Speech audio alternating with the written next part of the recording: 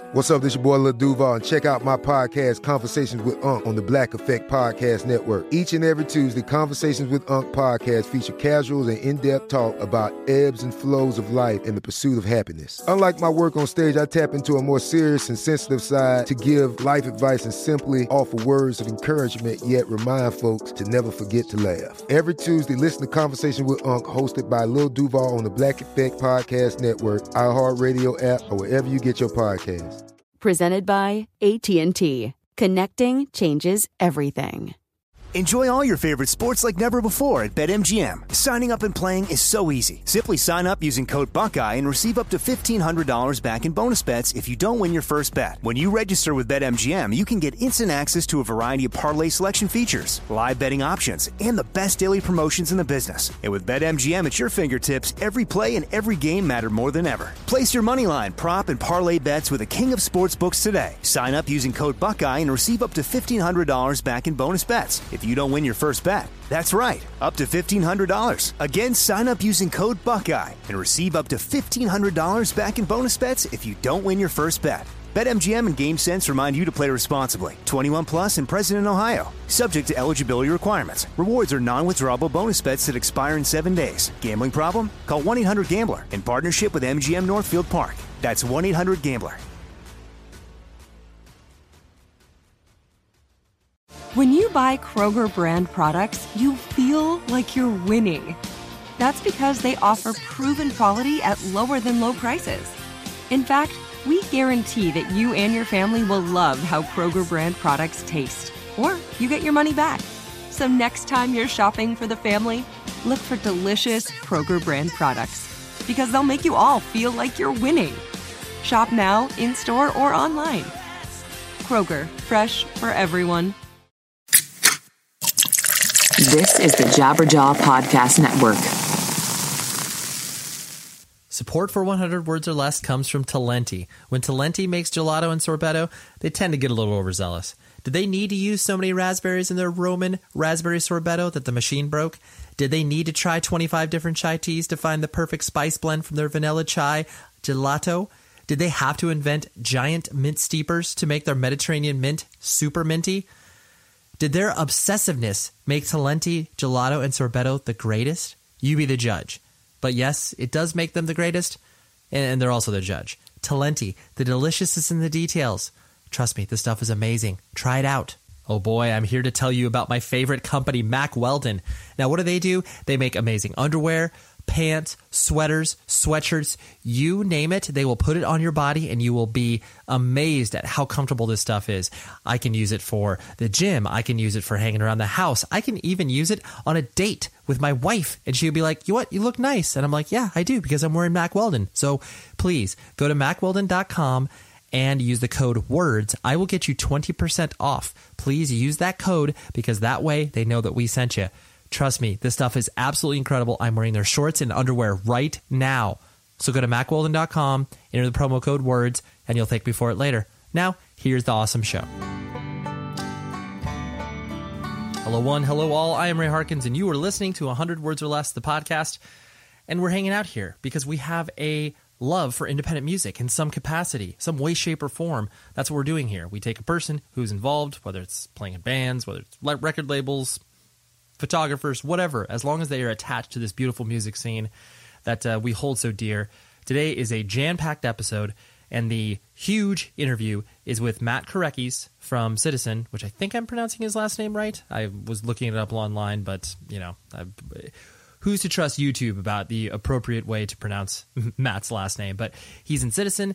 He also does his own solo project, and he's the lead vocalist for Citizen. And I was very, very excited to have this convo because we nerd out pretty deep about video games and a bunch of other stuff. And I really like this conversation. We talked about being an adult, so much fun stuff. And then we also have a nice little side little chat that's going to, you know, be about 15 minutes or so at the once I'm done with this intro. We'll dive right into it with Ty Brooks from a band called Conveyor. And Conveyor are a very, very good band from Wisconsin, melodic hardcore stuff going on. And they just recently put out their new record on Victory. And yeah, I had to have this band on because I not only do I really like their music, but I want to get a nice snapshot of what it's like being what I called a working class band, where it's like, you know, a band that's doing the damn thing, touring, playing a lot of cities that are off the beaten path. And I sometimes miss those times myself from a touring musician standpoint, just because, you know, a lot of attention is focused on bands that are, you know, on their way up, huge, and sometimes we forget about the bands that are just, you know, doing their thing and are very content and happy doing exactly what Conveyor's done. And so, Ty Brooks, he's the guitarist of the band, so had that nice little conversation with him at the beginning. But before we dive into all of that stuff, I have to tell you about a awesome podcast in the Jabberjaw Media Network called Metal Sucks. And they do not too dissimilar things to what we do here, except they're solely focused on the metal universe and people that are in that orbit. And they've had great discussions with people in, like, Between the Buried and Me, and we have a few crossover guests, but they do a really good job, and I like the show. Pop in occasionally, enjoy what they do. So that is the Metal Sucks podcast. Go check it out on any podcast catching platform that you may have, whether it's Overcast or Apple Podcasts, whatever it is. Listen to it. You'll enjoy it. But I'm not going to go on anymore because I want you to enjoy these discussions that I had, and I don't want to make this episode 7 hours long. But here's Ty Brooks, and then immediately after, so, you know, if you're not 100% interested in this awesome chat with a working class band, then, you know, whatever, fast forward about 20 minutes and then dive into the main port of the episode. Main port? Like, all of a sudden I have an accent. The main part of the episode with Matt from Citizen. So here it all is, and one will flow right into the other, and it'll be great. And I'll talk to you at the very end of the episode to tell you who's on next week. So, there you go.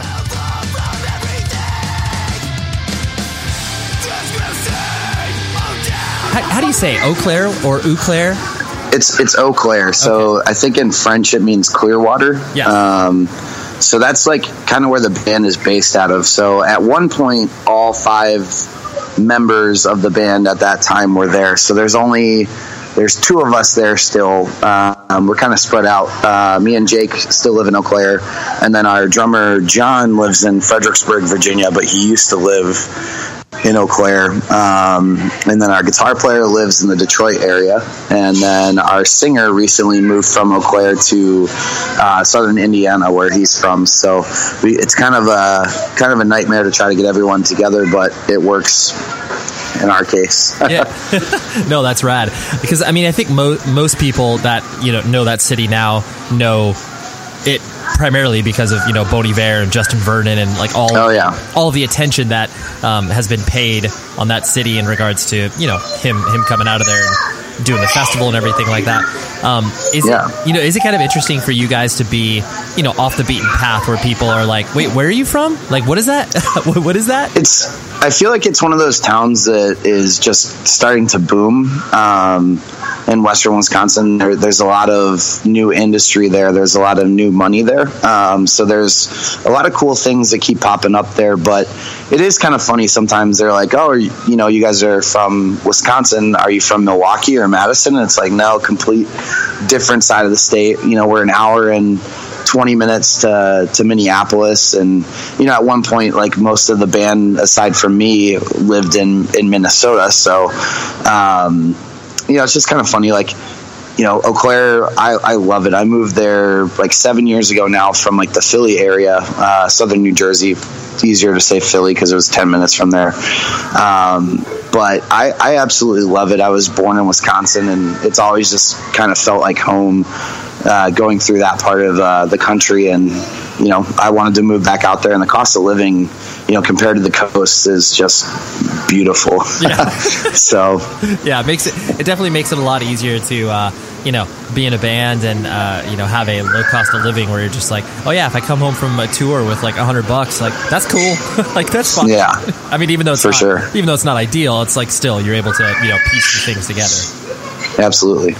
And so you know, being from there and, you know, obviously advertising it and, you know, speaking about it, do you like being, like I said, sort of off the beaten path where people are, you know, don't really know about very much about where you guys come from? Or is it like, you know, you guys are viewed as like, oh yeah, you're just in the Midwest, like you're one of those Midwestern bands? Or how does it kind of sit in your head? I like that, we're starting to bring a lot more bands to Eau Claire because, 6-7 years ago, there was a band called Solidarity from Eau Claire, and I think the hardcore scene was decently strong.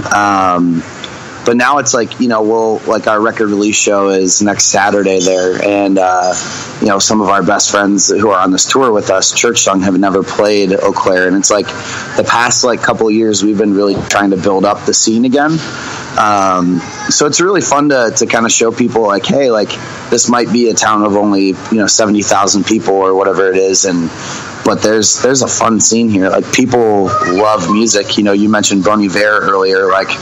There's always something happening during the summer, whether that is, shows and bars or there's a thing in Eau Claire called Music in the Park where we have a really cool park right on the river that every Thursday night there's jazz musicians or just pop musicians that will come and play. And it's not even so much about the music. There's just a couple thousand people that will come down there, and there's food trucks, and it's right on the water, so it's the most beautiful setting for that. But it's nice.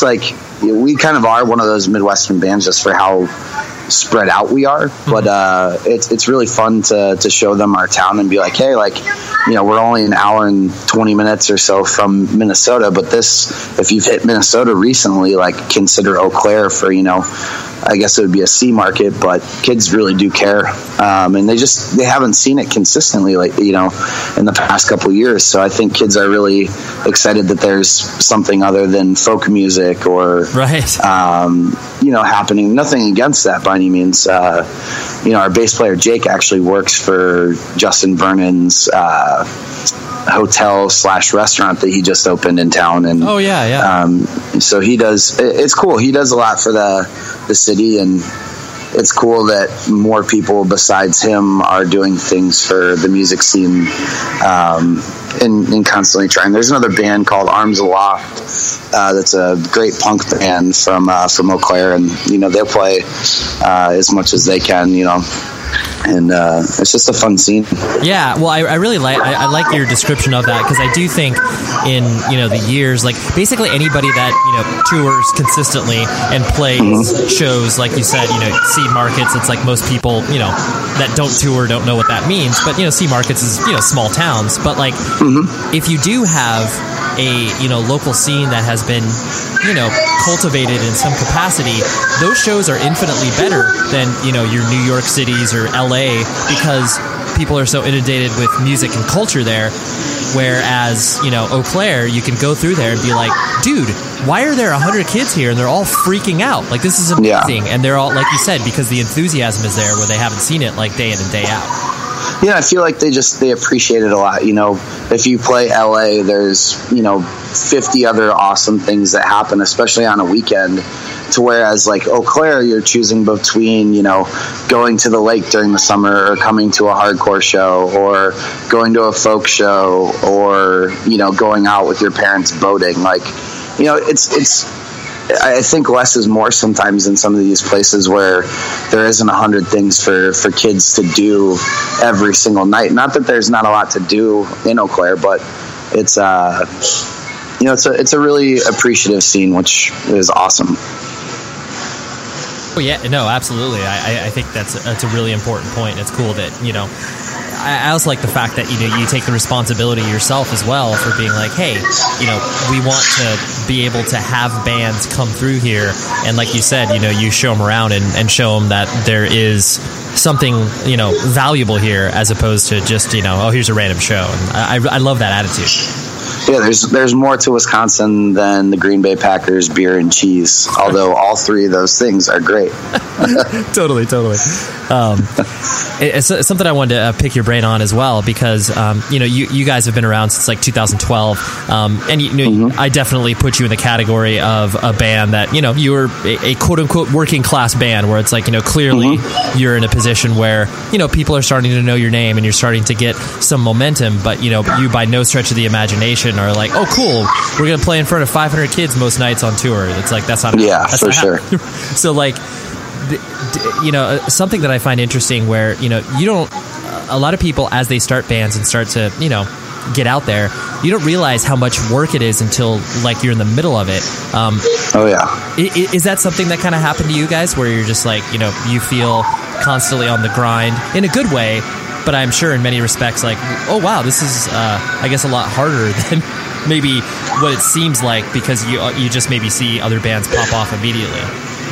I think the thing about Conveyor that works well, we knew what we were getting into before we started. We'd all played in different bands. Like our drummer John played in Life in Your Way, that was on Solid State, and I had previously played in a band called With Life in Mind from the Philly area, and Jared also played in that band had played in a band called All's Quiet. So like, and Danny had previous touring experience as well. Like we all came from bands that already had work ethics. So, I think it's something that a lot of bands, I don't think, especially young bands, don't really take into account, like how much work, like you said, goes into this. Like you have to be willing to take risks and to take some financial losses sometimes to just get your name out there. And, we've been, like you said, we actually started in 2011, but really didn't do a ton until 2012, 2013 is when we really started touring. But we, the past 3 years have been on the road, 100 to 190 days like per year, and that's all just trying to get your name out there and grind. Like we might have a label behind us, but we still book ourselves, we still manage ourselves. Everything that happens tour wise for us is from us putting in the work. And I think that's something that I take a lot of pride in terms of getting to see where our fan base actually is, and like interacting with those people one-on-one. Like I think that's something that a lot of kids want to start a band and be like, oh well, we need a booking agent right away, or we need management, or let's record these 2 demos and try to get signed off it. And it's like, that's not how it really works. It might work like that for some people, but the best thing for young bands to do is get out there and represent themselves and book shows. Like, even if that's just gaining skills of talking to promoters and seeing what your band is actually worth in their eyes, that's a very valuable lesson in a young band's like career. So for us, we want to keep working hard, and obviously we would love to be on package tours and playing in front of a couple hundred kids a night. But in some markets it is that way for us. But in some markets, like we played a last minute show a couple weeks ago in Grand Prairie, Alberta, Canada, and there was probably 11 people there, and it was still one of those things that those 11 kids were there and they wanted to be there. And then we played hockey after the show, and it was a blast.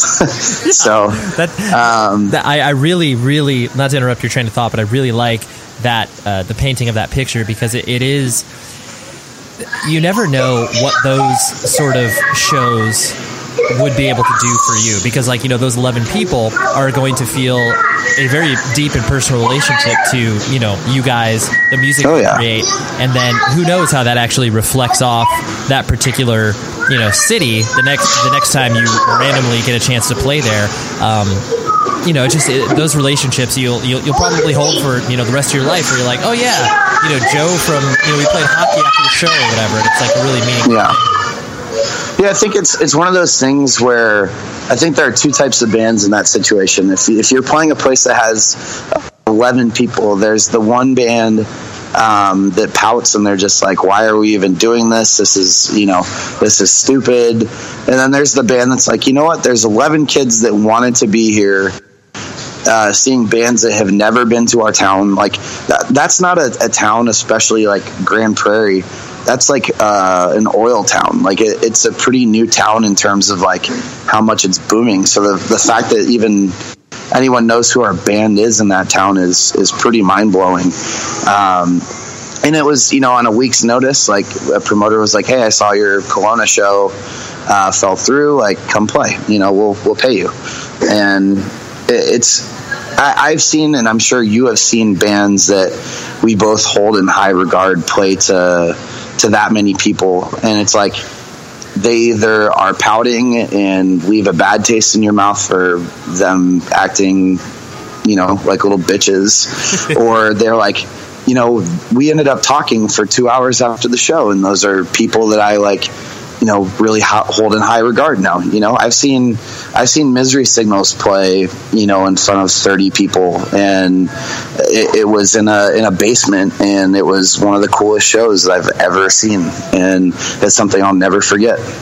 Yeah, absolutely. Those are, truly meaningful things. Like you said, when people show up with the right attitudes and are not just like, oh, this is a terrible show. Like, yeah, of course it's going to happen to you. And there's times right. you're going to not want to be there. But, more, as long as you're putting forth the best effort and you're just like, hey, like, I'm here. Why should I not make this the best night possible? As opposed to going the other way, like, whatever, I hate my life. And like, yes, you have those moments, but, don't let it consume you. Well, if those kids go and tell 2 people, and they tell 2 people, the next time you come through, they could be 100 people at that show. So It's just, you got to be the best version of your band every night that you can possibly be, no matter what's going on in your life that day, and no matter who's there, because those are listeners that you could be tapping into. Those are people that you could have a long-standing connection with, and that's kind of just the way that we look at things. And maybe we're weird for thinking like that, and maybe we're weird for being content, after, this is the 7th year of this band, still playing shows in front of that few people. But, for us, it's about a little bit more than that. We have, a message that we feel strongly about, and we'll take that to wherever we need to be. Yeah, absolutely.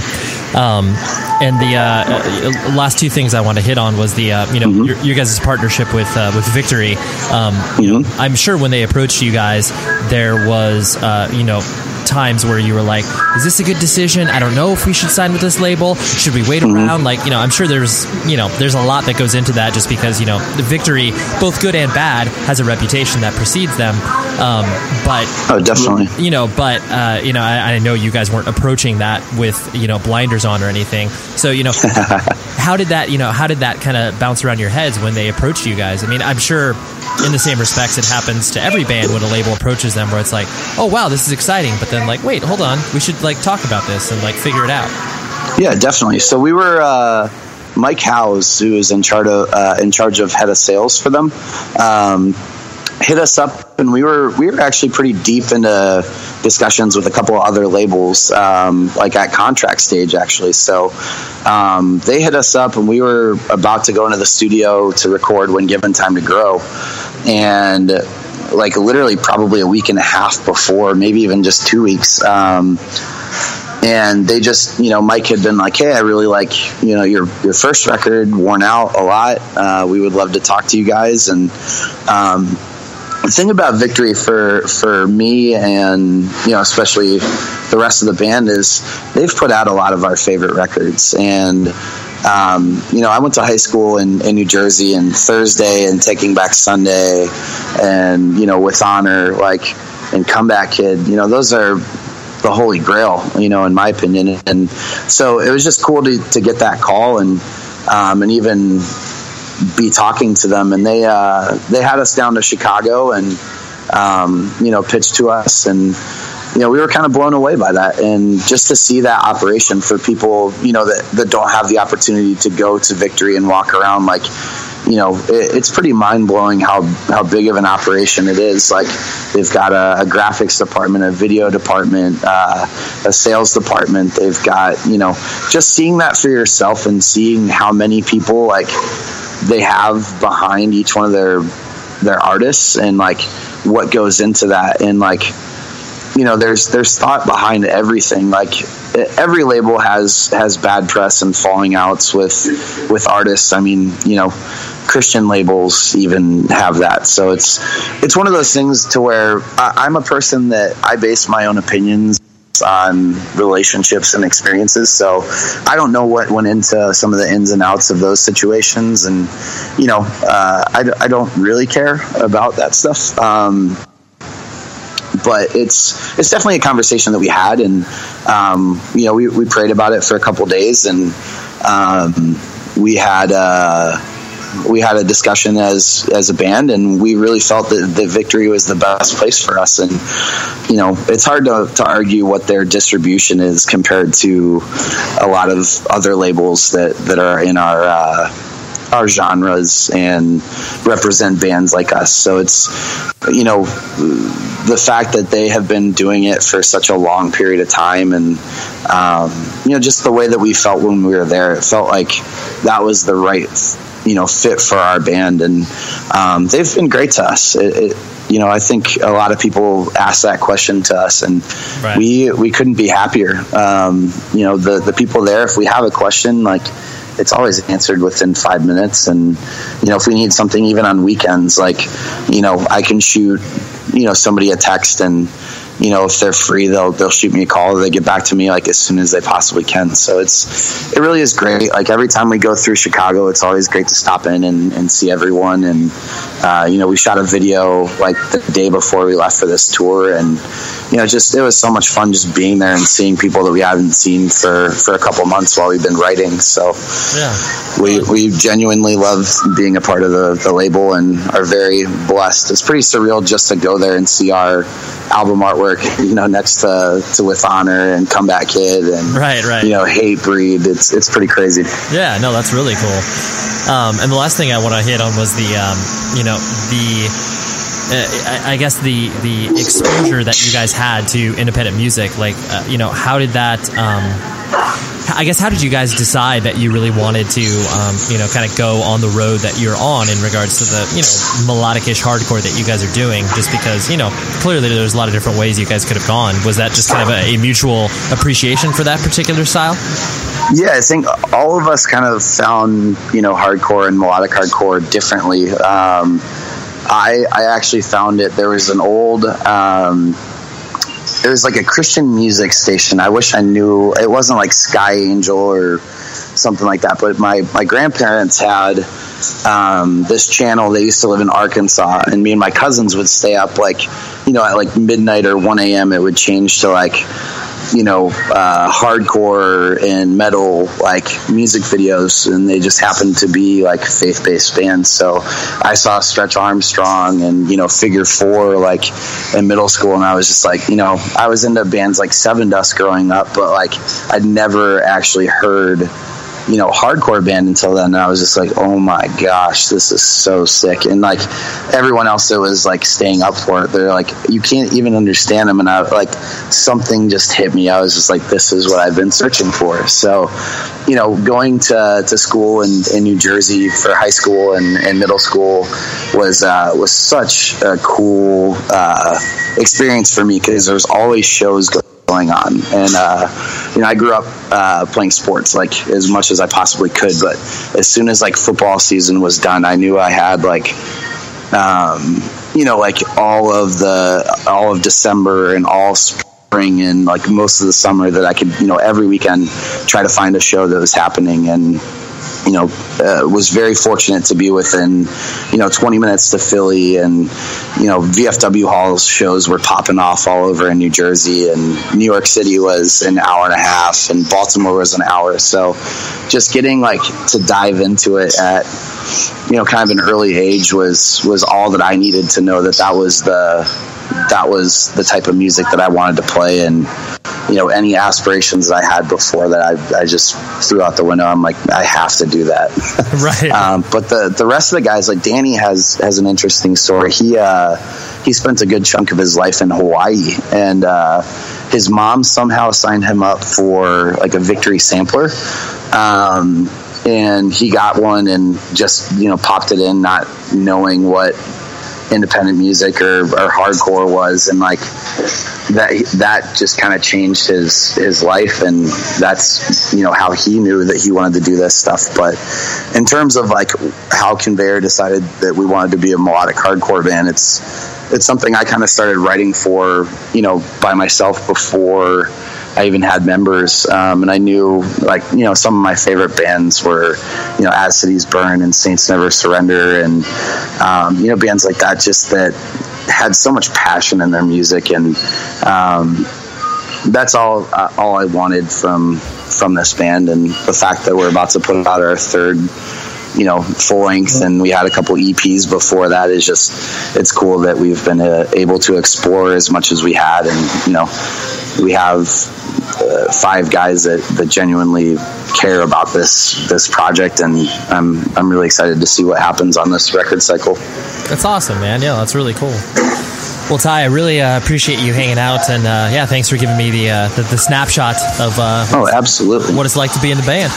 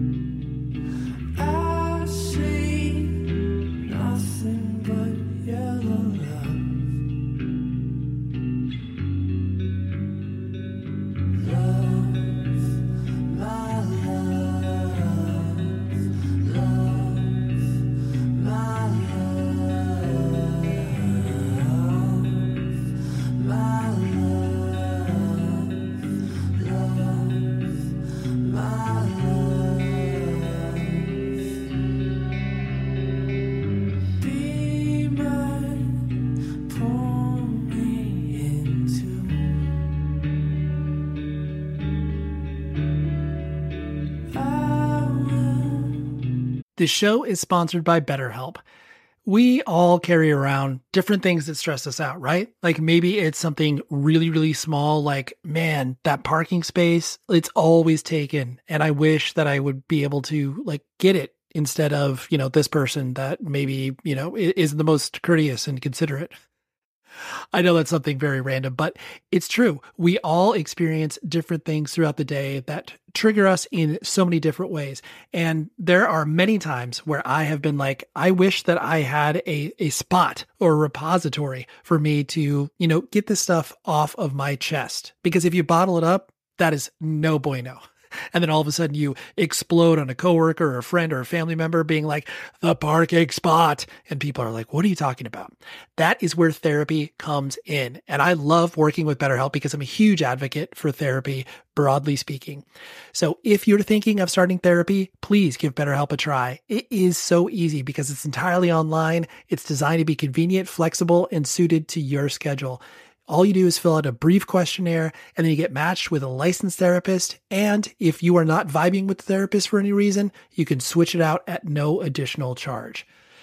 Get things off of your chest with BetterHelp. So visit betterhelp.com/Ray today to get 10% off of your first month. That's betterhelp.com/Ray. Enjoy all your favorite sports like never before at BetMGM. Signing up and playing is so easy. Simply sign up using code Buckeye and receive up to $1,500 back in bonus bets if you don't win your first bet. When you register with BetMGM, you can get instant access to a variety of parlay selection features, live betting options, and the best daily promotions in the business. And with BetMGM at your fingertips, every play and every game matter more than ever. Place your moneyline, prop, and parlay bets with the king of sportsbooks today. Sign up using code Buckeye and receive up to $1,500 back in bonus bets if you don't win your first bet. That's right, up to $1,500. Again, sign up using code Buckeye and receive up to $1,500 back in bonus bets if you don't win your first bet. BetMGM and GameSense remind you to play responsibly. 21 plus and present in Ohio. Subject to eligibility requirements. Rewards are non-withdrawable bonus bets that expire in 7 days. Gambling problem? Call 1-800-GAMBLER in partnership with MGM Northfield Park. That's 1-800-GAMBLER. This episode is brought to you by Navy Federal Credit Union. At Navy Federal, it's been the mission to help the military community for over 90 years. And not just help them, but do everything to make sure they not only grow, but flourish. That's why Navy Federal Credit Union has all kinds of great savings and investment options like share certificates with sky-high rates. So don't hesitate. Start growing your finances today with a variety of savings and investment options. Navy Federal Credit Union. Our members are the mission. Savings products insured by NCUA. Investment products are not insured, not obligations of Navy Federal and may lose value.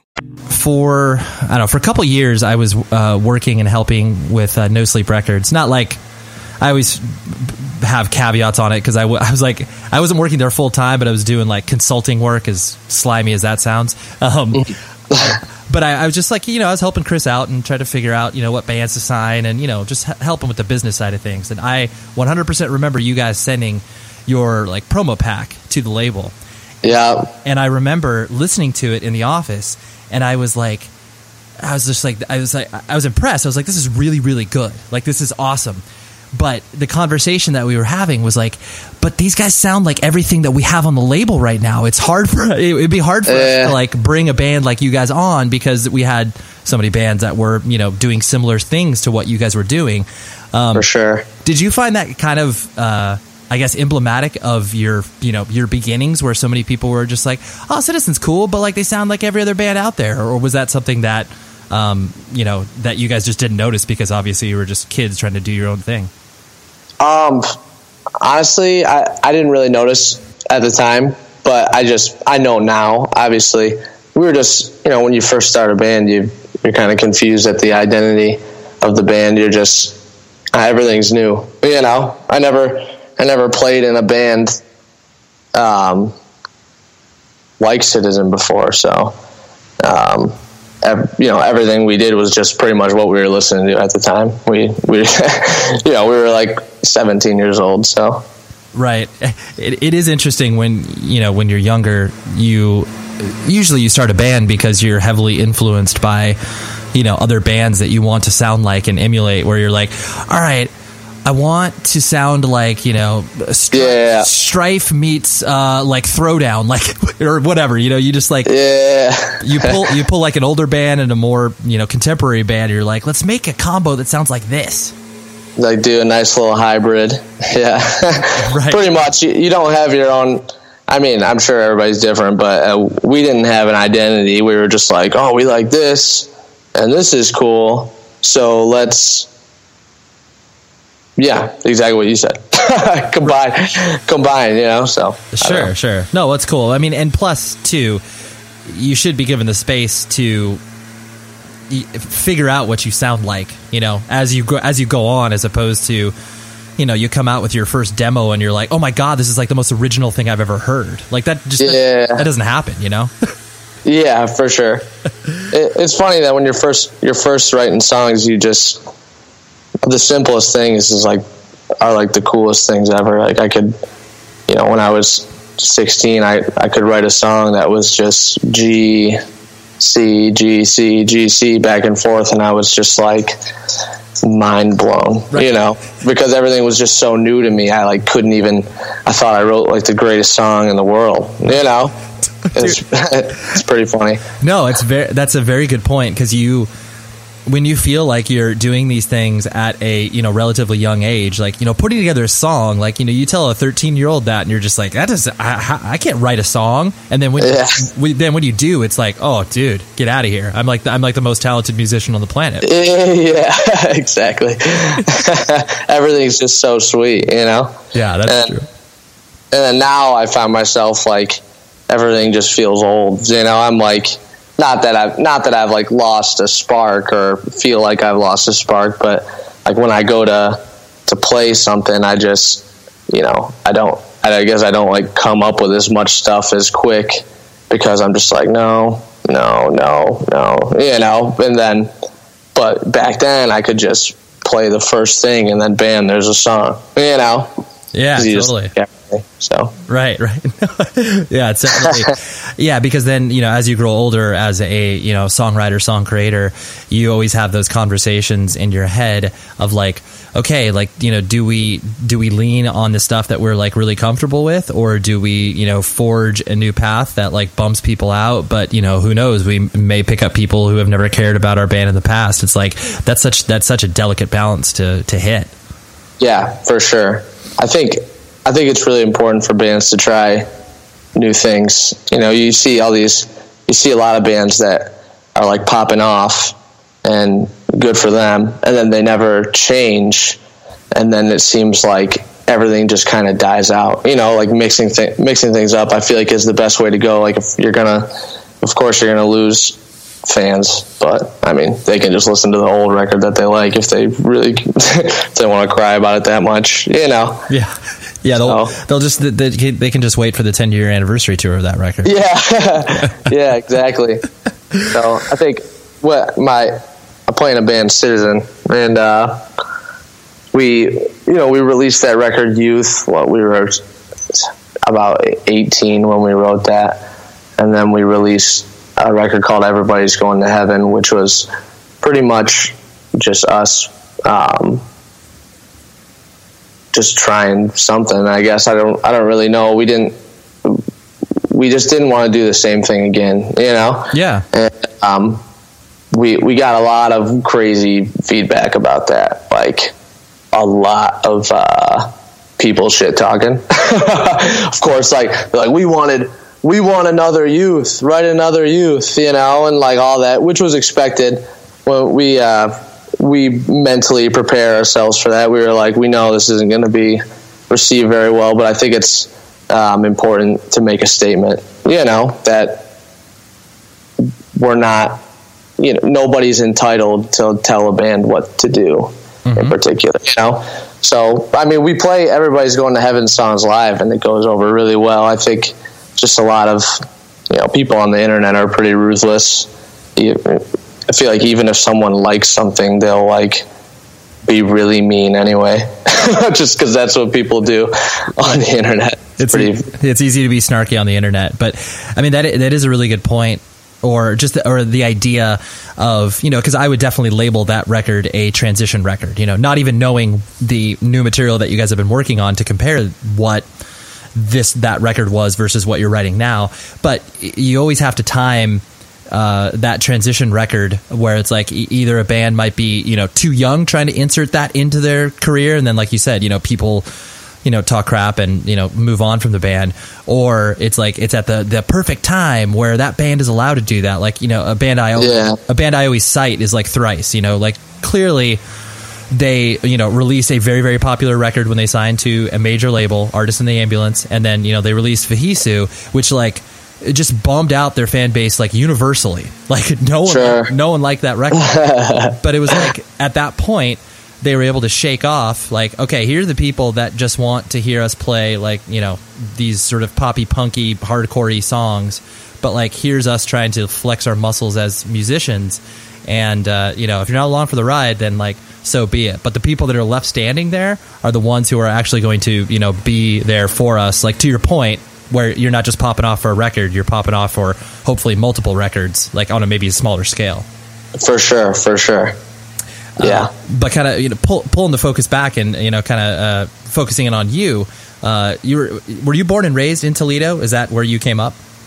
I was born in Toledo and raised in Lambertville, Michigan, which is like, I could stand in Lambertville and throw a rock south, and there's Toledo. It'll land in Toledo. It's right on the border. So I just bought a house in Toledo, like right on the Michigan line. I just don't want to be. All my family lives in Lambertville and stuff, so I don't want to be too far away from them. Nice. But the Ohio tax is cheaper than Michigan tax, so gotta be smart. Hey, personal finance 101, man. Yep, there we go. Well, that's exciting. You bought a house. Congratulations on that. Thank you. I love it. Me and my girlfriend live in it. It's fucking awesome. Yeah, so man, that's a big first step. It's always terrifying when you enter that world of like mortgages and paperwork, and you're just like, oh god, I'm a child. I have no idea what I'm doing, and then you figure it out. The process is definitely overwhelming, but the bigger picture is you're paying just as much as you would to rent a place, except you're investing in a place, you know? Like, if I were to turn around and sell this house 3 to 5 years from now for more than I bought it for, I made a profit and I lived somewhere for free for 3 to 5 years. You know what I'm saying? Totally. Whereas if you're just renting, you're just throwing money in the trash. Yeah, just burning money in a corner, right? Yeah, exactly. I wrote out the whole living with family members thing for a good while before I was finally like, okay, I think I'm ready for this, you know. And the loan process was really annoying. There are times I was just like, I don't even care anymore. Like, I don't, because like it's like going to the DMV, one thing after another. They're like, yeah, we need this form, we need this statement, you know, we need copies of all your checks from May 2015, and like, it's just so annoying. And I was like touring, so I like couldn't get her the information as fast as she wanted. I was getting really frustrated. There were times where I was just like, fuck it, I don't even care. Like, I'll just fucking live in my uncle's basement. Yeah. I think, you know? Yeah, totally. Everybody gets to that point where it's just like you feel like it's them doing it on purpose to just like basically get you off of the idea of buying a house. You're just like, you're seriously putting up so many obstacles in front of me for this. Like, can we calm down? Yeah. Like, just chill. Right. God. Totally.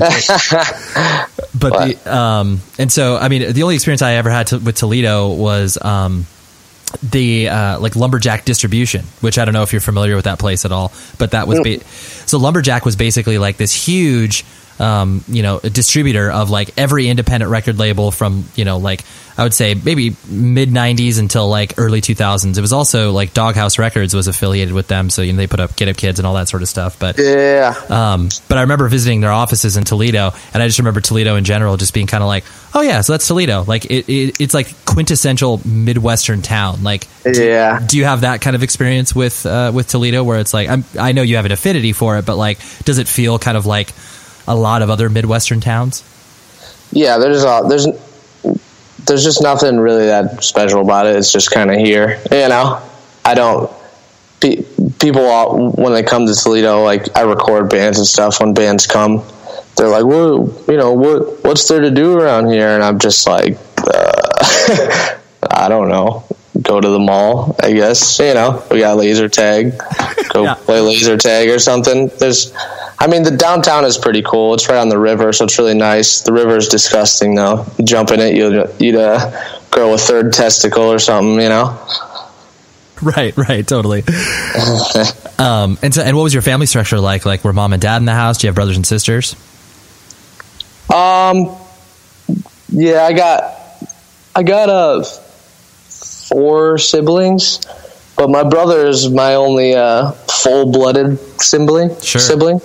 I got an older sister who was with, on a different dad, and then I got 2 younger sisters that they were with another dude.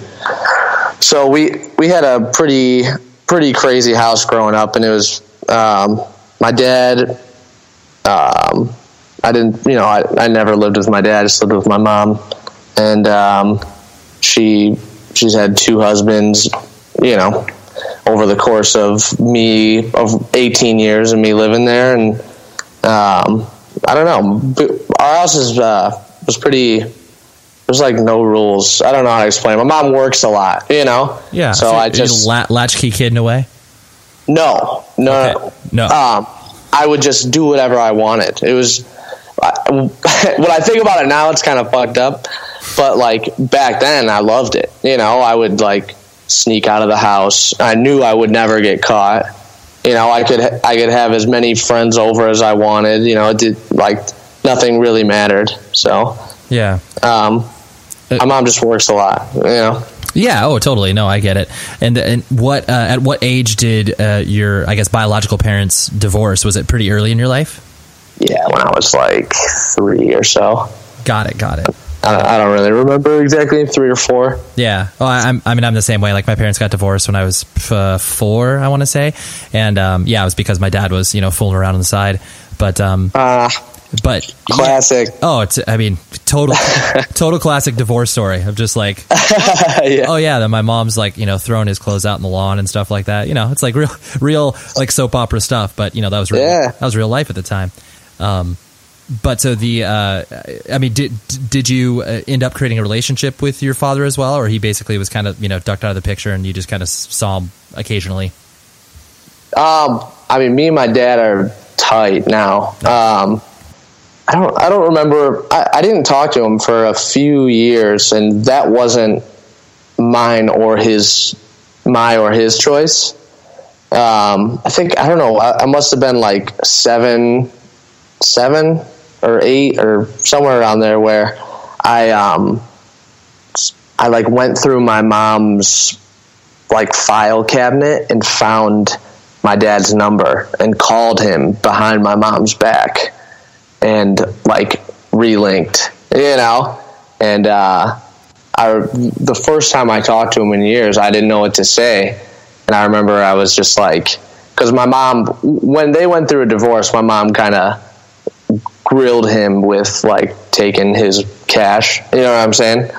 And I was like, so where do you work? And then his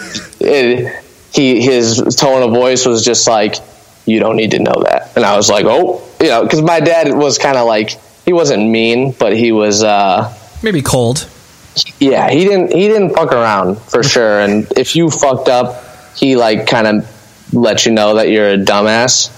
And he's not like that anymore, though. He's like the coolest dude ever. He's definitely like lightened up, and I hang out with him all the time. He actually helped me remodel the house that I bought. Nice. He's like a big handyman. So he's a cool dude. And I guess my mom was pretty upset about that. So was my stepdad at the time, because he like thought that he like replaced him as the father figure. And then there I go, like behind their back, like getting a hold of my actual dad, Yeah. So they were like, that's messy. Yeah, they were like pretty pissed, but like, what are they going to say to me, really? Well, yeah, because that's I really appreciate you sharing all that, because I think it's, clearly there are so many people that are from divorced families, and like the fractures and fissures that, the departure of either a mother or father in, a family relationship, just, there's so many things that, unless you've actually experienced it, like you just don't think about it, oh yeah, like your stepfather would be bummed at that, no one would think about that, but they'd be like, oh yeah, but ultimately it's like, the messiness of human relationships, where it's like, well, yeah, like maybe, your dad wasn't ready to have a relationship with you, and then all of a sudden, like, you're this, grown boy and an adult, and then start to have all these interesting things going on, and he's just like, oh, interesting. and then you can have a relationship with them. That's at the end of the day, that's a pretty meaningful thing. Yeah, it's all good. Everything's all good. Yeah, no, that's awesome. And so did you have a close relationship with your step siblings and your biological sibling as well? Yeah, my brother Chris, he like plays music and stuff. He went to college for like 5 or 6 years, maybe I think 5 years, to become a teacher, and then graduated, and then immediately got a job at a casino that requires no college education, making more money than he would be a teacher. So he was pretty bummed out, and then he started taking music more serious, and he quit that job, and now he just bought a van. He wants to start touring and stuff. So me and Chris are we're real tight. My younger sisters, I'm close with one of them, I guess. The other one is going through a phase right now. Sure. She's like 13 or 14. I don't know. She's just always glued to her phone. I'll walk in the room and she won't even look at me or say hi. Right. I have to be like, hey, for her to be like, oh, hey. And then that's all I get, Totally. But the older one of those two is really cool. Nice. I think she's 16 or 15 or 16. Then I got an older sister, Amber. I don't really talk to that much, but when we do talk to each other, it's pleasant. It's not nothing crazy.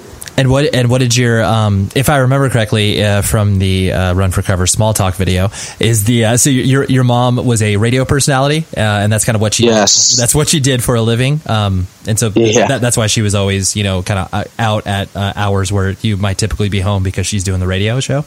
Yeah, she's always, I mean, I can't even keep up with her. She's like doing so much shit. Even now, she's just like, she's starting so many businesses and like making all these projects, and I don't even know what's happening. You know what I'm saying? It's just she's really scatterbrained and does so much at once. I don't know how she does it, and it just exhausts me even thinking about it. Totally. Yeah. No, that's cool. And so then, as you started to grow up and develop your identity personally, what kind of kid did you find yourself being as you started to, go through high school? Like, were you a sports dude? Were you, had music really kind of grasp you at that point? Or, were you outgoing? Where did you kind of classify yourself? Well, I wasn't the sports guy. I was a sports kid when I was really young, and then I quit. I hated waking up early on Saturdays. And so I played hockey for a little bit. I quit that. I played baseball for a little bit. I quit that just because I hated going to the practices, And I loved music. Slipknot was like my favorite band when I was like 7 or 8 or some like crazy young age. I also loved Linkin Park and shit. Sure. But you were a big nu metal kid? Oh yeah. Nu metal to the core. So were you did you go even deeper into bands of that genre, or were you like kind of what was sort of the biggest bands of that genre you were the ones that were paying attention to? Mainly that, because I was so young, I didn't really know how to dig, especially back then when the internet wasn't as crazy. Like I had dial up. I mean, I liked Seven Dust a lot. Okay. Mudvayne, System of a Down, just pretty much like the surface level shit. I wasn't like some obscure nu metal guy, Well, only reason I ask is because anytime anybody brings this up, I always like to discuss. There's 2 bands in particular that I just, for whatever reason, like, I still can listen to the records and find a lot of value out of them. The first Hoobastank record, the self-titled record. Yep, love it, dude. So sick. The guitar work in it is unbelievable. Like. Yeah. You could straight up put like screaming vocals on it, and you could be like, that could be modern day Counterparts or something like that. It's like anyways, there's that band, and then this other band called Trust Company. Did you ever remember that band? Yeah, was it Downfall? Yes. Is that the one? Absolutely. Yeah. That's the only song I know. No. He has like the whisper vocals. Absolutely. Yeah, no, for sure. Well, that's cool. Well, I always am glad when people have gone through that musical genre, just because I think it gets unfairly maligned in a lot of places. I mean, now not so much, because people are like, "Oh yeah, dude, I've always loved Korn." And it's just like, yeah, it's bullshit. I don't believe you've always liked Korn. Like, you just maybe came around to it the last 3 years. But yeah, anyway, it's like cool. It's like cool to like that stuff now. Totally. Whereas people used to dog on it all the time. I mean, when I hit like age 13, like all my friends were listening to like metalcore and shit, so like I like went through like this like metalcore phase. And then it's funny that all the music that I used to like when I was like 9, like Slipknot and Mudvayne and shit, I still like now. But that like whole metalcore phase, I just like can't get into it anymore. I like, respect to you if you dig it, and I don't hate it, I guess, but like I can't like pop on something I used to listen to when I was like 14 and be stoked about it. Yeah. You know what I'm saying? Oh, it's just yeah. There are certain genres in people's heads that age well. Or like you can maybe still listen to it, but like have like a nostalgic feeling, but like qualitatively speaking, you listen to it and you're like, yeah, this is terrible. This is right. What was I doing? yeah, totally. Whereas, where it's like, bands that were successful in the mainstream were successful for a reason, where it's just like, yeah, System of a Down are not slouch musicians. Like, they're unbelievable. Yeah, they're fucking sick. Yeah, straight up. Totally. They're just crazy, you know? Yeah. But yeah, so I always liked music, you know, like singing pretending to be on stage with a toothbrush naked in front of the bathroom mirror. Nice. Like before I was taking a shower and shit, just fucking rocking out. And I have this weird fascination with ninjas still to this day, kind of. So I always wanted to be a ninja, but I don't think that is possible.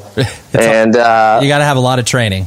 And I always liked. I'm a big fan of Mortal Kombat, and so I always thought it'd be cool to like make a video game or something. But nice. That shit's just so hard. As a matter of fact, I've been trying to make a video game for like the past month on and off, and I've failed, you know, every time. It's not even like you can't like fail making a video game right, yeah, over and over again, because it takes a really long time to just make one. Right. But I'll like try to make a simple game just so I could just like dip my toes in. Mm-hmm. And I spend like 3 hours like fucking with shit and get nowhere. So I pretty much just restart. Maybe like every 3 days I like get the spark and I'm like, here I go, you know, and then I fail. But are you actually like, you know, attempting to program this? Is like that's what you're spending so much time on? Or are you like, you know, writing it in regards to like, you know, you're trying to develop a story? No, I'm trying to program, like do the code and stuff. Sure. I just want to do like a simple game. Like I have this idea where it's a cannon. It's at this could already be a game. I don't know, but sure. It's a cannon at the bottom of the screen. You control the direction of the cannon, and then a basket is up in the air, moving left and right, and you got to shoot something up at the right time in the right direction and have it land in the basket. And then with every time you get it in, the basket goes a little faster or changes direction. You know what I'm saying? Absolutely. So I feel like that would be a simple idea that I could eventually get if I just try really hard. But I've tried to make it several times and I failed every time. I was trying to make it like a Citizen game where you shoot members of citizens' heads out of the cannon, try to make it in the basket. Right. I love that. I just really, I really like you walking me through that, just because that, people that are into things like this, of that level, it makes me so happy, because, you know, like, I'm sure you've toured with many bands that are like this, where, you know, you meet some people and then you're just like, this kind of dad mode kicks in, where you're terrified of that person, because you're like, dude, you don't even have like any interests whatsoever besides playing bass for your touring band. Like, you know, they don't seem to, and it's not like, oh, do you have a plan B? Like, you're being practical, but just like, what else do you care about? It's just like, I don't know. It's like, really? Like, nothing. You got nothing else?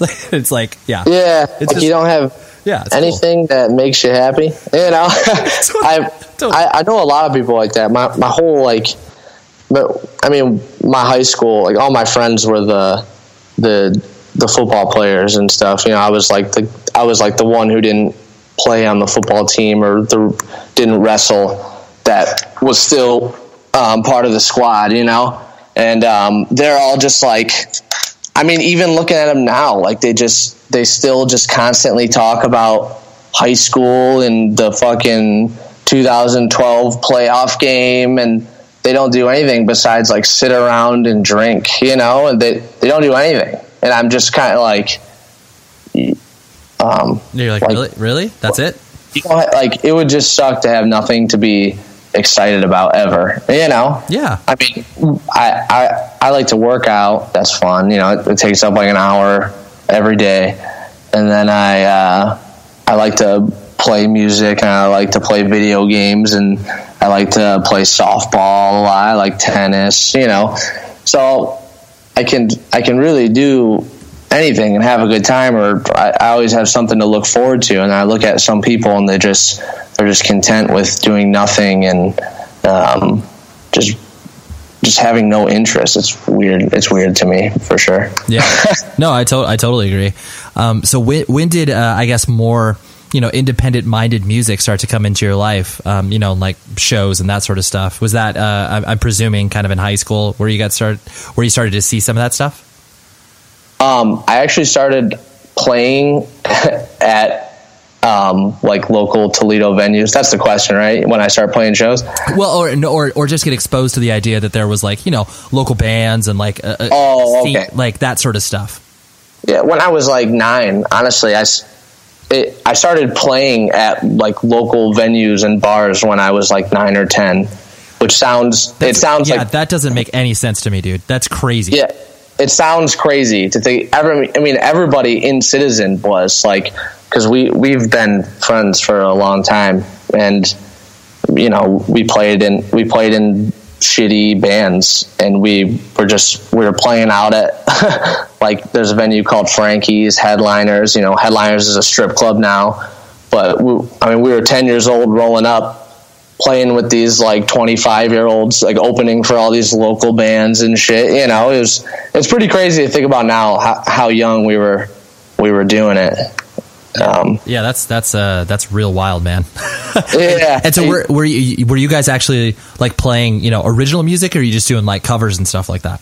Original music. Wow. It was, did you have a name? Did you have a name? Like, were you like trying to put up music under this stuff as well, or were you guys just like, simply just gigging around?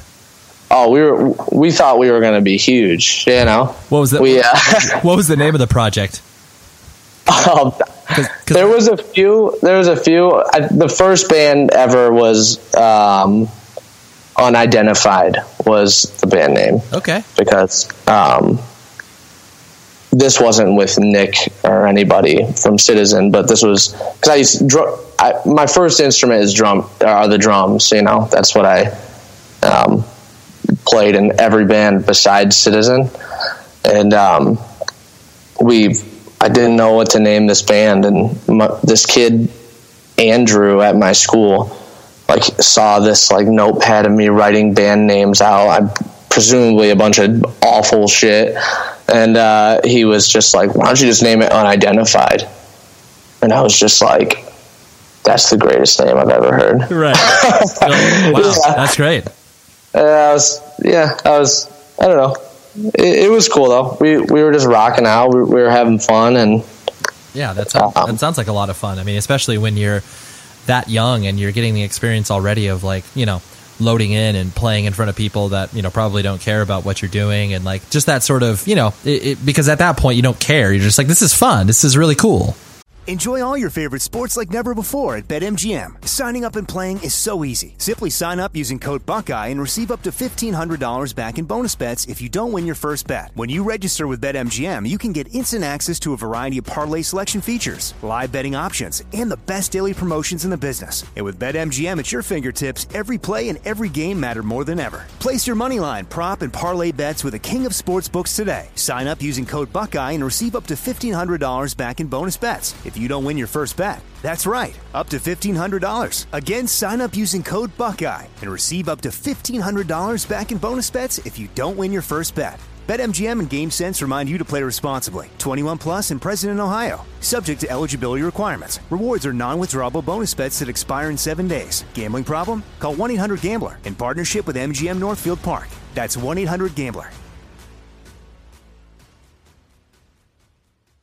This episode is brought to you by Navy Federal Credit Union. At Navy Federal, it's been the mission to help the military community for over 90 years. And not just help them, but do everything to make sure they not only grow, but flourish. That's why Navy Federal Credit Union has all kinds of great savings and investment options like share certificates with sky-high rates. So don't hesitate. Start growing your finances today with a variety of savings and investment options. Navy Federal Credit Union. Our members are the mission. Savings products insured by NCUA. Investment products are not insured, not obligations of Navy Federal and may lose value. Are you still searching for your perfect place to call home? Well, now is the time to buy at Fisher Homes. If you're looking to move in before the end of 2024, May could be your last opportunity to start building your dream home and close before the year's end. If you're hoping to move in even sooner, Fisher Homes also has homes that are move-in ready and waiting for you, where you can start enjoying the benefits of homeownership even faster. Schedule your personal tour with a new home advisor today at FisherHomes.com and make this spring the season you find your perfect home sweet home.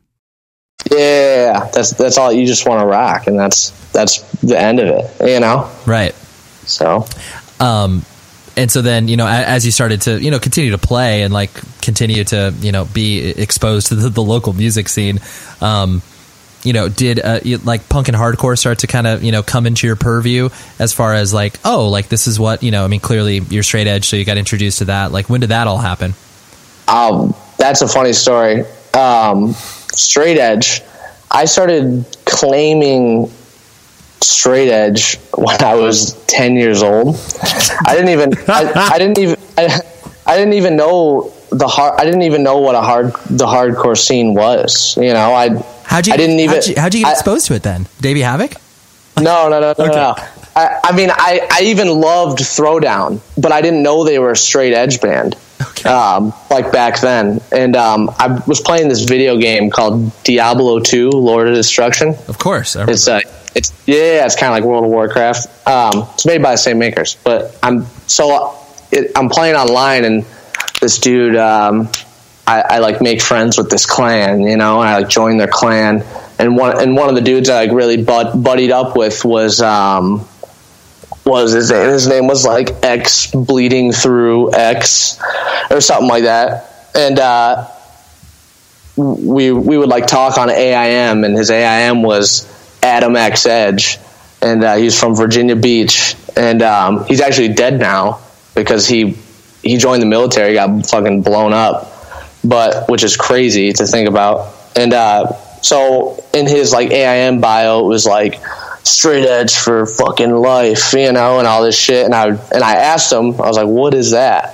And he told me, he's like, it just means you don't drink or do drugs or do this, and you never want to do it. And then I was like, I'm straight edge, you know?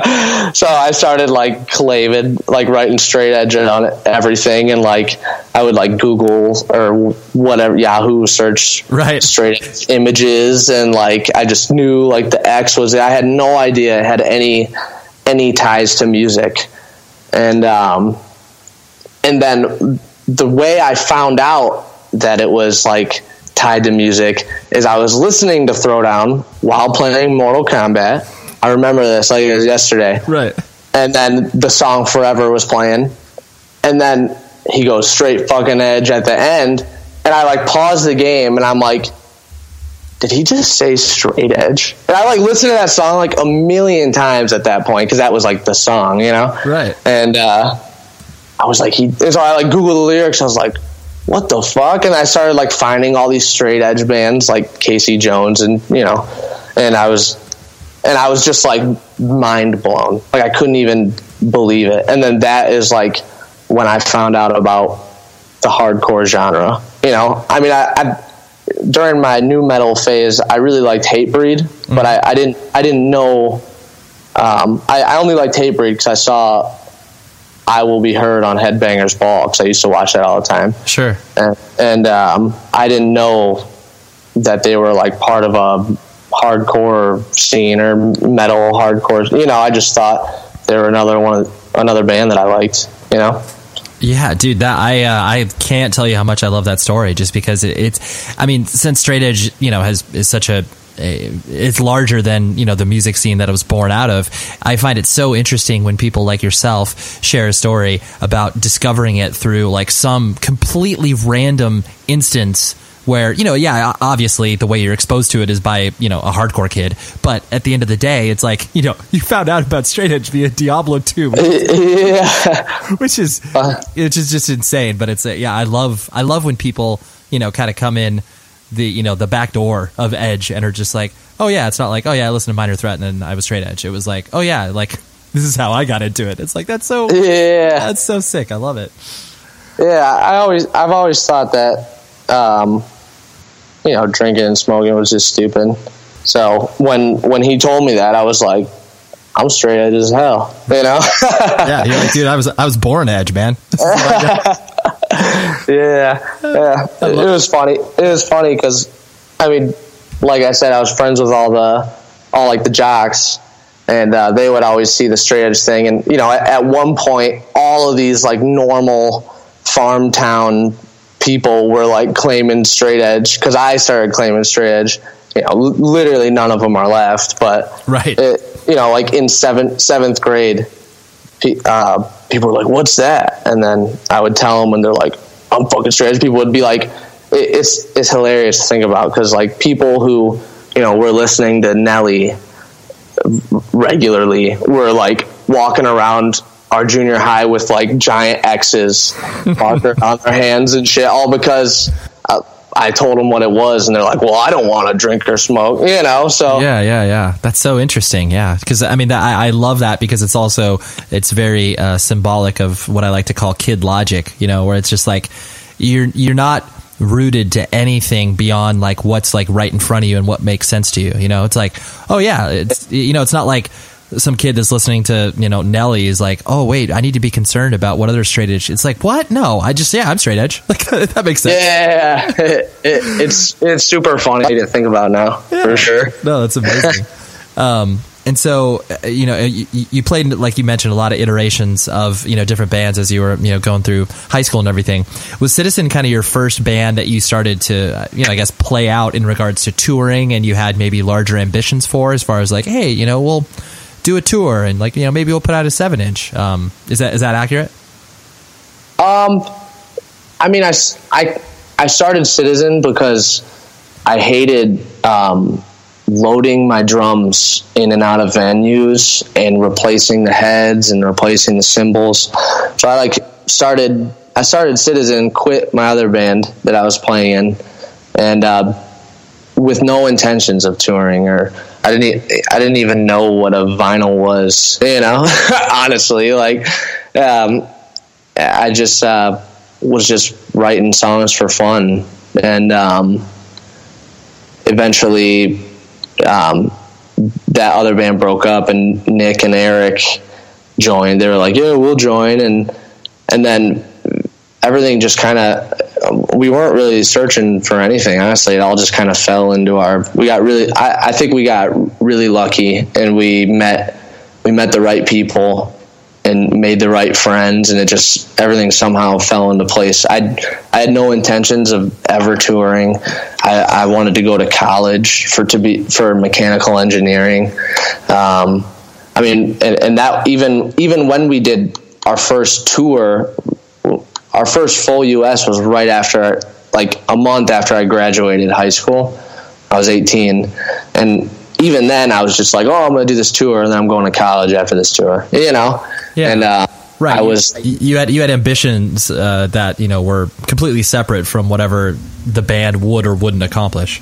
Yeah, I mean, realistically, I didn't think anybody would ever care about anything I was doing, like music wise. Uh-huh. And so we did that tour, and it was with Turnover back when we were young guns just coming out. And you guys played, sorry to interrupt your train of thought, but you played Chain Reaction, right? Not on that tour, but okay. We played Chain Reaction for the first time a year after that tour. That's because that's when I first saw you guys. So anyways, but continue. Yeah. And the tour did really well. We were pulling, our first tour ever, we're pulling around 100 people, like in big markets, and then around 50, 60 people in the smaller markets, which I think was awesome. But it was 8.5 weeks long. I wanted to fucking die. It was in the middle. It was in the middle of summer. Everything was just so miserable, and I remember, like, probably a week into it, I was like, I never want to do this again. I'm like so miserable. I hate this. Yeah. I can't work out. I'm eating so bad and not enough. Like, because at the time I was like really concerned with being a big guy. I was always really skinny growing up, and I like got into lifting weights, and I became one of like the big kids after that. And I really wanted it to stay that way, which now I'm not as concerned about. I just want to be healthy and athletic, but I was like, I'm not eating enough. This sucks. And I'm not getting my 12,000 calories a day. This is terrible. Right. Yeah, exactly. Yeah. Like all that shit. Like I hate this. And so we got back from that tour, and I went to University of Toledo, and I was about to, enroll and all this shit. And I was like exploring my options, and we linked up with Avange on that tour, our first tour ever. She was new, she just started. She wasn't new, but she just started her own company. Mm-hmm. She was like, I think, you guys are young, and I want to work with you and all this stuff. And we said, yeah. And then I didn't at the time, I didn't tell her that I didn't plan on touring, and so when it came down to it, I was like, oh, I'm going to college. I can't tour anymore. It was kind of like a really big thing. And, I got thankfully persuaded out of it. They were just like, give us some time to take this path. And if you really don't like it, then go do your thing. Don't ruin it for everybody. And I was like, okay, all right. So that's what I did. And then we recorded Youth in 2013. And I remember I still was all fed up. I just hated touring so much. I couldn't stand it. And right before we went in to record Youth, I told everybody that I'm quitting after we record it. After Warped Tour, because we were already scheduled to play Warped Tour in support of Youth. Right. I was like, hey, after Warped Tour, because Warped Tour was long as fuck, I was like, I'm out. I just don't want to. And then Yvonne was all pissed. She's like, well, don't even fucking record the record then. She was all mad, and all this shit. And I stood by that. I was like, I don't want to do it. But we ended up recording anyway. And I think when it clicked for me, when I was like, oh, we can do this, is what day? It was one of the first few dates of Warped Tour. We were in California, and we just had a huge crowd, and people were I think the song "The Summer" was the only one that was out at the time, and people were screaming the words to the song, and I was just like, oh, I was like, oh, this is what it feels like.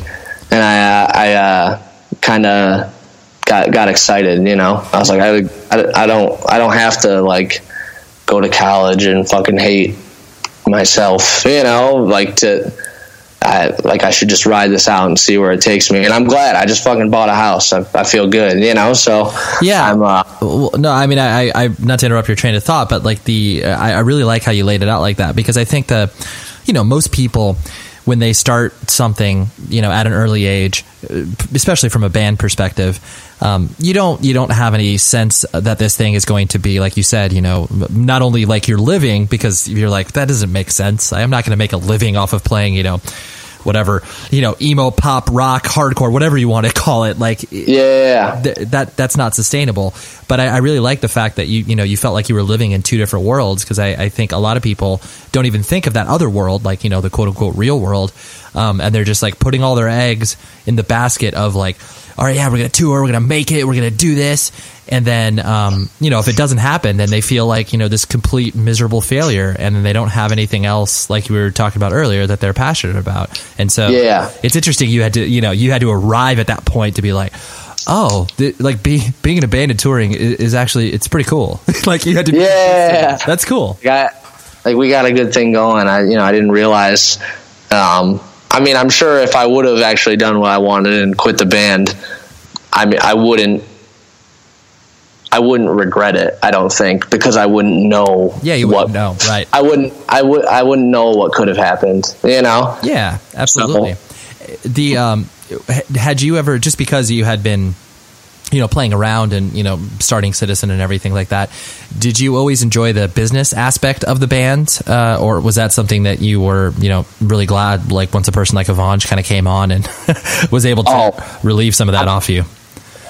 No, I hate it. Okay. I hate that stuff. It's, it's frustrating and annoying, and it's all messy, and I don't know. I can't stand it, and I can't keep up with it. Nick from Citizen is always the one that has done all that, like the connections type stuff. I mean, I just write songs and pitch them to the band, and oh my God, that stuff is so frustrating. Like even right now, like if I'm just like trying to work out something, I need to like go to New York for something, and it's just like constantly changing, and just email after email and just different dates. And it's just like, just fucking tell me, just don't tell me anything, and then tell me when it's concrete. I'm like getting so frustrated. I hate it, so I pretty much just do what I'm told. And then if I really don't want to do it, I say I'm not doing it, Sure. And that's it. Yeah. No, that's cool. I mean, there definitely needs to be both personality types in bands. You need to have one person that might be the acting sort of, band dad, band manager, whatever you want to call it. Just the person who's like, oh, I like doing this stuff, Because otherwise, like, if you have 5 people that are of the same exact mentality as you, nothing may get done. Yeah, for sure. I'm very grateful for Nick. He does a lot of that. He does a lot of that stuff. And even Jake, our drummer now, him and Nick are like the decision makers when it comes to Citizen, pretty much. Eric, our bassist, is like the van mechanic, keep up guy. He like takes care of the van. And me and Rylan just chill. We don't do shit. It's awesome. You're the talent, No. Yeah, we gotta get our rest. Exactly. Get the vocal rest. Enjoy all your favorite sports like never before at BetMGM. Signing up and playing is so easy. Simply sign up using code Buckeye and receive up to $1,500 back in bonus bets if you don't win your first bet. When you register with BetMGM, you can get instant access to a variety of parlay selection features, live betting options, and the best daily promotions in the business. And with BetMGM at your fingertips, every play and every game matter more than ever. Place your moneyline, prop, and parlay bets with the king of sportsbooks today. Sign up using code Buckeye and receive up to $1,500 back in bonus bets if you don't win your first bet. That's right, up to $1,500. Again, sign up using code Buckeye and receive up to $1,500 back in bonus bets if you don't win your first bet. BetMGM and GameSense remind you to play responsibly. 21 plus and present in Ohio. Subject to eligibility requirements. Rewards are non-withdrawable bonus bets that expire in 7 days. Gambling problem? Call 1-800-GAMBLER in partnership with MGM Northfield Park. That's 1-800-GAMBLER.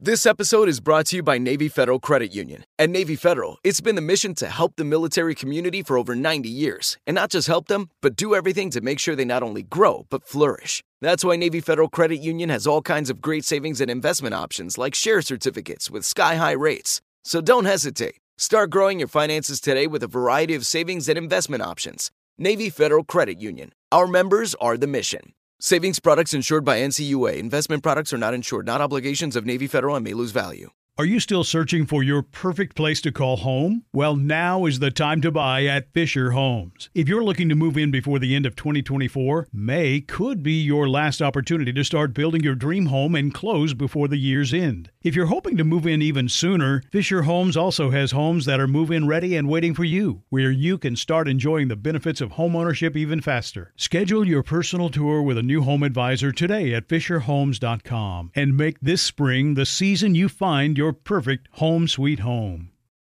When once you guys started to, make a name for yourself, and like you said, whether it being on Warped Tour that one year and you starting to realize like, oh wow, or like our music is really resonating with people. You strike me, and maybe this is me just kind of, reading into you as a person too much, but you strike me, as like you're friendly, but you're also completely content being like, like don't pay attention to me. Like I'm not, you're not a guy that like thrusts yourself on the limelight. Even if you do, that's not a bad thing. I'm not casting judgment on you. Sure. But like, were you comfortable with that attention once people started to, kind of be like, oh, there's Matt from Citizen, and like, that whole can of worms that gets open once you start to, rise to prominence, even if it is small prominence? It never really affected me that much. I don't think I'm any more special or important than really anybody. I think the main thing that kind of got to me at first when we started getting attention was the shit talk.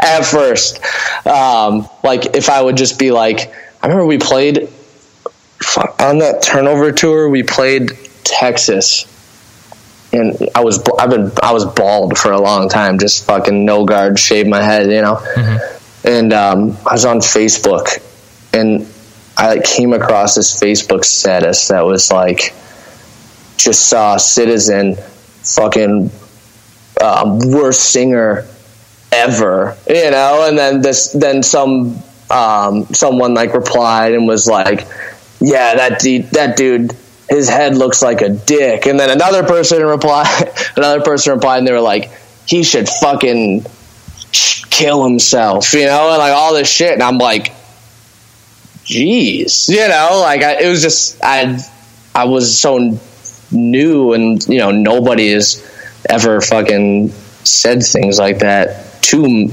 or out in public at this point in my life. And I'm just like, oh shit.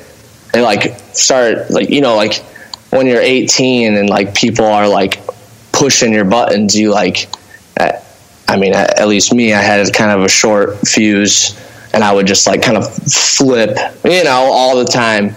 So like when I saw like negative feedback about Citizen and about me, like as a person, like by these people who don't know me, like it really kind of got to me at first, Yeah. It doesn't really bother me anymore now. Like I know. Well, you know how to deal with it now. Yeah, I just ignore it. Yeah. You just don't play into it, and don't get mad. Like you just ignore it, and that's just the best way to go about things. Yeah. But yeah, it really bothered me at first, but now I don't mind as much, because people are just crazy. I mean, the internet is fucking crazy, straight up. People are crazy. There's no other way to put it. Yeah. Oh, for sure. I mean, it gives us the best things in the planet, and then it also gives us the worst things. It's just like there's some, we obviously couldn't be doing this conversation if it wasn't for the internet. I mean, we could, but it would be hard for me to record on the phone. But nonetheless, it's just such a continually mind-blowing experience that, well, actually, I don't even call it an experience. It's an experiment. It's a continually involving experiment that no one has any idea where the end road is. Yeah, for sure. This may seem random, but I so distinctly remember when you guys, it wasn't on Youth, but it was on the record after that, where Run for Cover got a billboard for you guys in Toledo or in Ohio. Yeah. And I just remember things like that are, I mean, no one is driving by being like, oh, like I'll check out a Citizen record. Like that was, I mean, yeah, maybe there are some people, but that definitely seemed like a move to be like, hey, like this is, we're here. We're, a band from the area. We want to make an impression. I just found it so not only cool, but it definitely felt like a very stake in the sand moment of like, all right, like Citizens are a real fucking deal. Was that something that was kind of orchestrated by you guys and then, obviously pushing the label? Or is that something that you guys were just kind of like joking about and then it ended up being a reality? Like how did it all transpire? I think that's the coolest thing we've ever done, and I loved it. Like better than putting out records. Yeah, it was so cool. Straight up, it was cool to have like people I hadn't talked to in like 5 years. Like hitting me up like, dude, I just saw your fucking billboard. I was just like, it was pretty cool. There's right by that billboard. There's a record store called Culture Clash. And I may have this wrong, but the owner, Pat, he's dead now. He died this year. Rest in peace. He was like, I'll do this billboard for you guys. And we ended up doing like a stripped down session to like promote the release at Culture Clash Records and stuff. So to my knowledge, it wasn't our idea. I think it was the combination of Pat and Run for Cover. Like, hey, this would be cool. Are you guys down? And we didn't think of that. We were just like, oh shit, yeah, that'd be sweet. Totally. Well, yeah, it's like those sort of things like don't make any sense coming from the world that we come from, just because it's like, why would you get a billboard for, a punk or hardcore? Like, just an independent minded band. Like, it just seems weird. It's still to this day, like, I live in Orange County, which is, an hour from Los Angeles. And anytime I'm in LA and I drive by like a bus bench and I see like, a new Deaf Heaven record being promoted, I'm like, that's weird. But that's just epitaph at this point.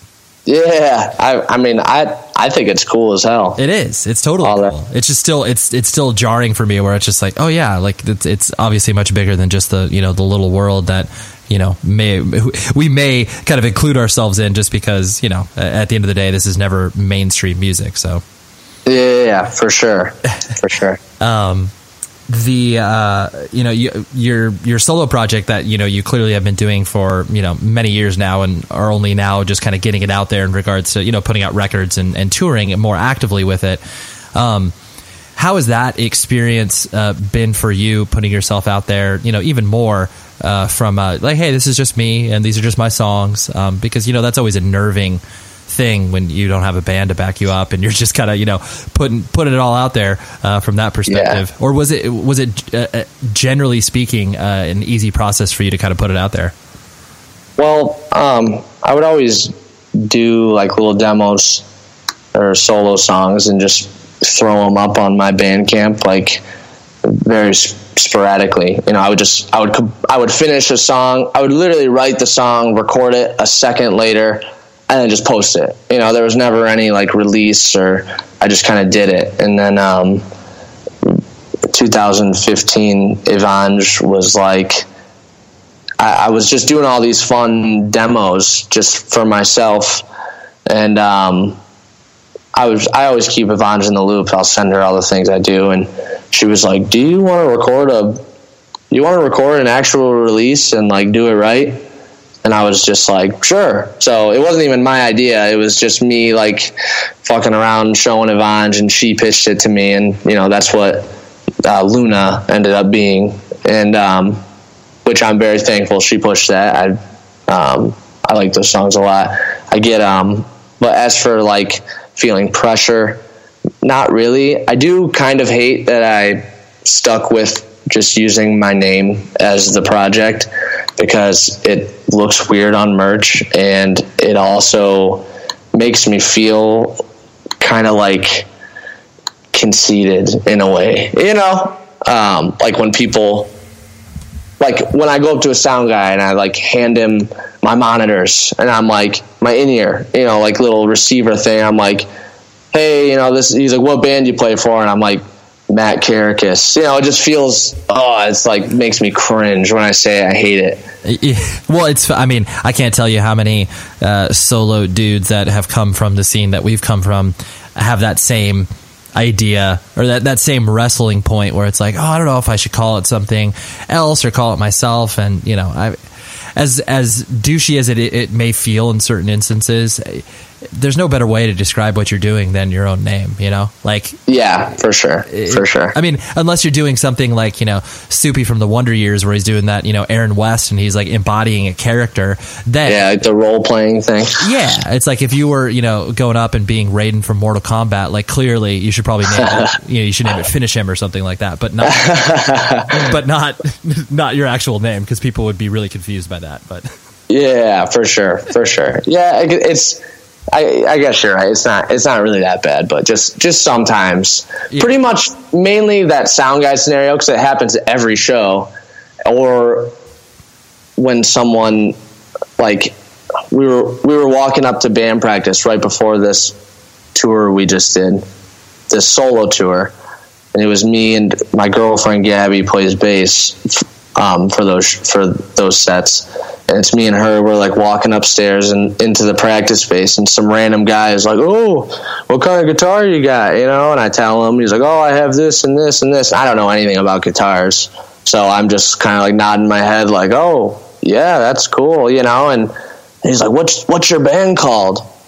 And I was just like cringing before I even answered, and I just said, "We're called Citizen." You know? Yeah, totally. So I just answered with that, because it's just like, Matt Kerekes, what's your band? Matt Kerekes. Oh yeah, and that's me. It's my band. You know, like it just feels so. Yeah, I understand. It feels rock star-y, like douchey. I totally understand, but yeah. Don't be so hard on yourself, Matt. It's cool. Yeah, thanks. The last thing I want to hit on was the now, since the band has ostensibly been your livelihood, and you're not working random jobs like in between tours and stuff like that, and now that you've officially like crossed over to this life, is there one of those things that I find that there becomes a, I wouldn't say conflict, but when people get into the machine of being in a band and being on tour and all that sort of stuff, you become very disconnected to the life that you're used to leading, and a lot of the experiences that led to you writing the first couple records just aren't happening anymore. Is that a thought that kind of goes through your head, where you're just like, oh yeah, it's weird, I'm gone for like 7 months out of the year, and then like now we have to like write a record about like what, being on tour? Like that's what we experienced this past year or whatever. Is that stuff that you think about? In a way, I guess I definitely thought about things like that before. Like, man, like I wish this thing that really bummed me out would happen again, so I'd have something to write about, but I think it challenges you to explore different, areas of writing. I'm saying that word a lot, but that you never have before. Like, I've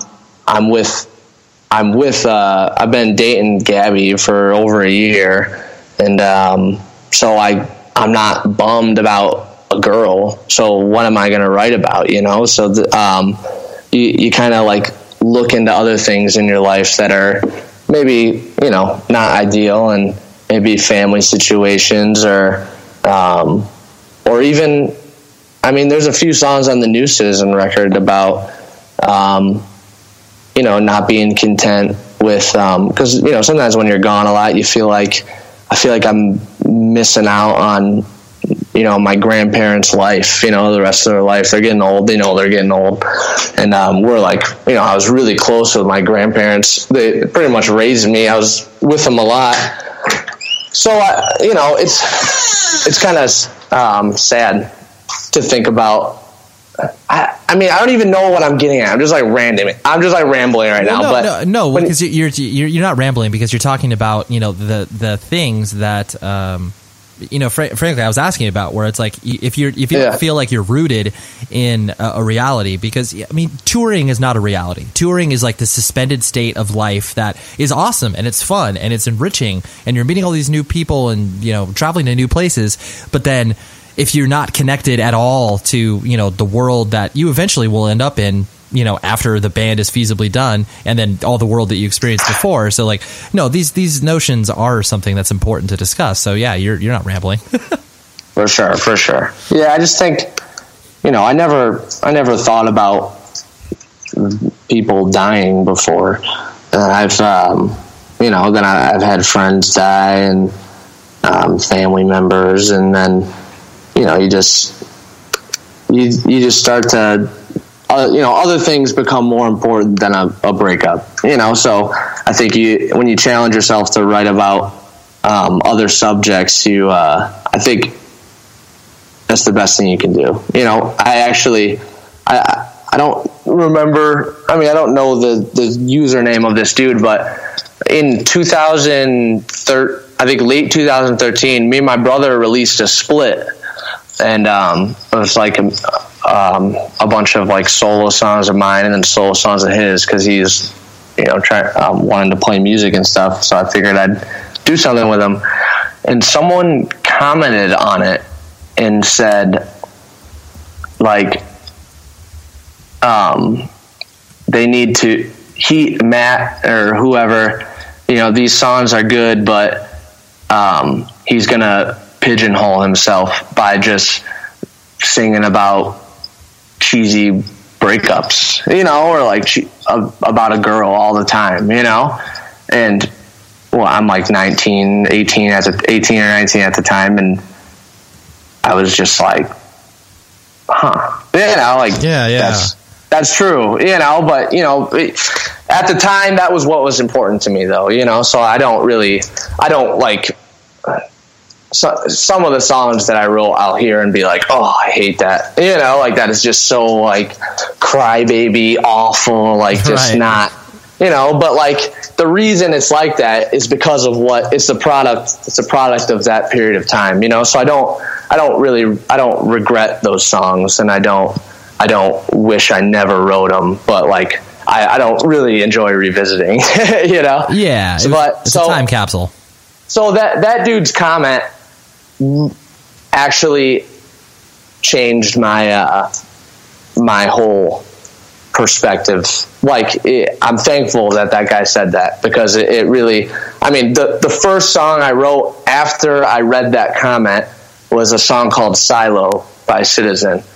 And it was the first song that I wasn't complaining. You know what I'm saying? It was just, I was touching on other things that I felt were bigger than some, problem between me and one other person, and I think that was a good, that was probably the best piece of advice I've ever gotten when it comes to music, was from that random person on YouTube or wherever he commented it. Yeah. So, dude, it's so funny, because you could look at, 100 positive comments, and like some people can really say like insightful and meaningful things, but then like the one or two negative comments will not only stick out to you, but like you'll actively be like, all right, what can I do to get that person like into this thing, or like it's just gonna stick with you more. And it's like it's so funny, because from the negative comes the positive, and push you to write a song where you're like, oh, I never would have done that before if I didn't read that comment or whatever. Yeah, for sure.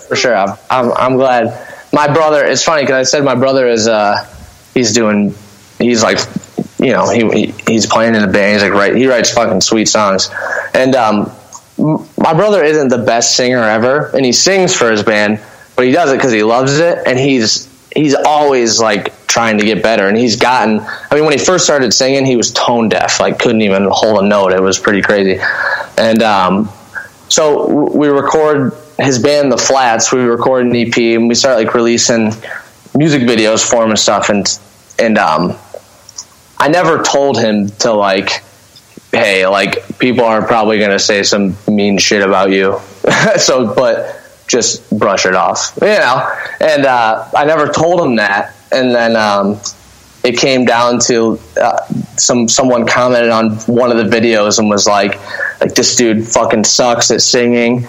He's just trying to ride his talented brother's coattails, like stick to your day job, like some mean shit, like damn, like my brother, like he's never claimed to be the best fucking singer ever. He's not riding my coattails. Like he just likes to play music and he likes to sing, so he's doing it. Like that's so. And he saw that and he got like really bummed out, like really upset about it. And he was like texting me and he was just super bummed. He like started arguing with the dude on YouTube, and I was just like, dude, like don't even stress it. Like people tell me that I need to fucking jump off a cliff every day. You know what I'm saying? Some people are just mean, Yeah. And if I were to talk to that dude face to face, I would just be like, you don't gotta be a jerk. Someone's just doing something they enjoy doing, and like if you don't like it, that's fine. If you think it sucks and you say this fucking sucks, like that's fine. Like you comment on something like, wow, this fucking blows, like I hate this, like okay, well, whatever. But when you're like, oh, he's just trying to ride his coattails, he's not talented, you know, it's like, come on, like give him a little bit more credit. Like, right, give him a break. Like he just picked up a guitar like a few years ago for the first time, and he's writing. I mean, a lot of the songs he's writing are, I mean, I think they're fucking awesome. I like them more than anything I write, straight up, you know? Right. So I had to like kind of prep Chris for the negative shit, and he got a little taste of it, and it was that was a bad first taste for sure, because that was like pretty brutal. Like I felt bad, and you could just like visibly really upset about it, and I felt pretty bad about it, you know. But well, but at least you were there to, you know, not only provide the cautionary tale beforehand, even though, you know, people can warn you until, you know, the cows come home about a certain thing, but it's not going to be as impactful like until it's actually happening to you, and you're just gonna be like, oh my god, it's the worst thing ever. You're like, yeah, but I told you. And it's like, yeah, but it doesn't matter because it's happening right now. You feel like nothing else matters, just that, and you're just so upset. Yeah, for sure. Totally. Well, dude, Matt, I really, really appreciate you hanging out. This has been really fun for me, and I hope you've enjoyed it as well. Yes, I have. It was fun. Shit. I love that. You're like, oh, let me think. Yes, I did. I actually did enjoy this. All right. That was a supersized show, wasn't it? Yeah. But I like doing that sort of stuff. I like breaking it up. I like changing up the routine a little bit. I know it's comfortable just kind of, you know, day in and day out doing the same thing over and over, but when I'm able to inject these other conversations, it's always fun. So thank you very much, Matt, for wanting to appear in this show. Thank you very much for Ty from Conveyor, and thank you very much to Yvange, the manager of Citizen, for hooking this interview up. I really appreciate it. And what else do I got to let you know? How about next week's guest, Al Brown from Dangers, who recently just played Sound and Fury, an amazing punk, hardcore band, whatever you want to call it. He's an incredibly intelligent person, and I got to know him pretty well just over the years by going to shows and stuff like that, but we got to know each other very well when we played fantasy basketball together, because you know what? That's what you do when you're a nerd about certain things, and I love basketball, he loves basketball, and it was quite fun. So yeah, he's on the show, and he's got a lot of great insight and information that he's sharing with you, and his own personal life experience. So yeah, that's what I got. And please, until next week, you know what I'm going to tell you. Be safe, everybody. You've been listening to the Jabberjaw Podcast Network, jabberjawmedia.com. Shh.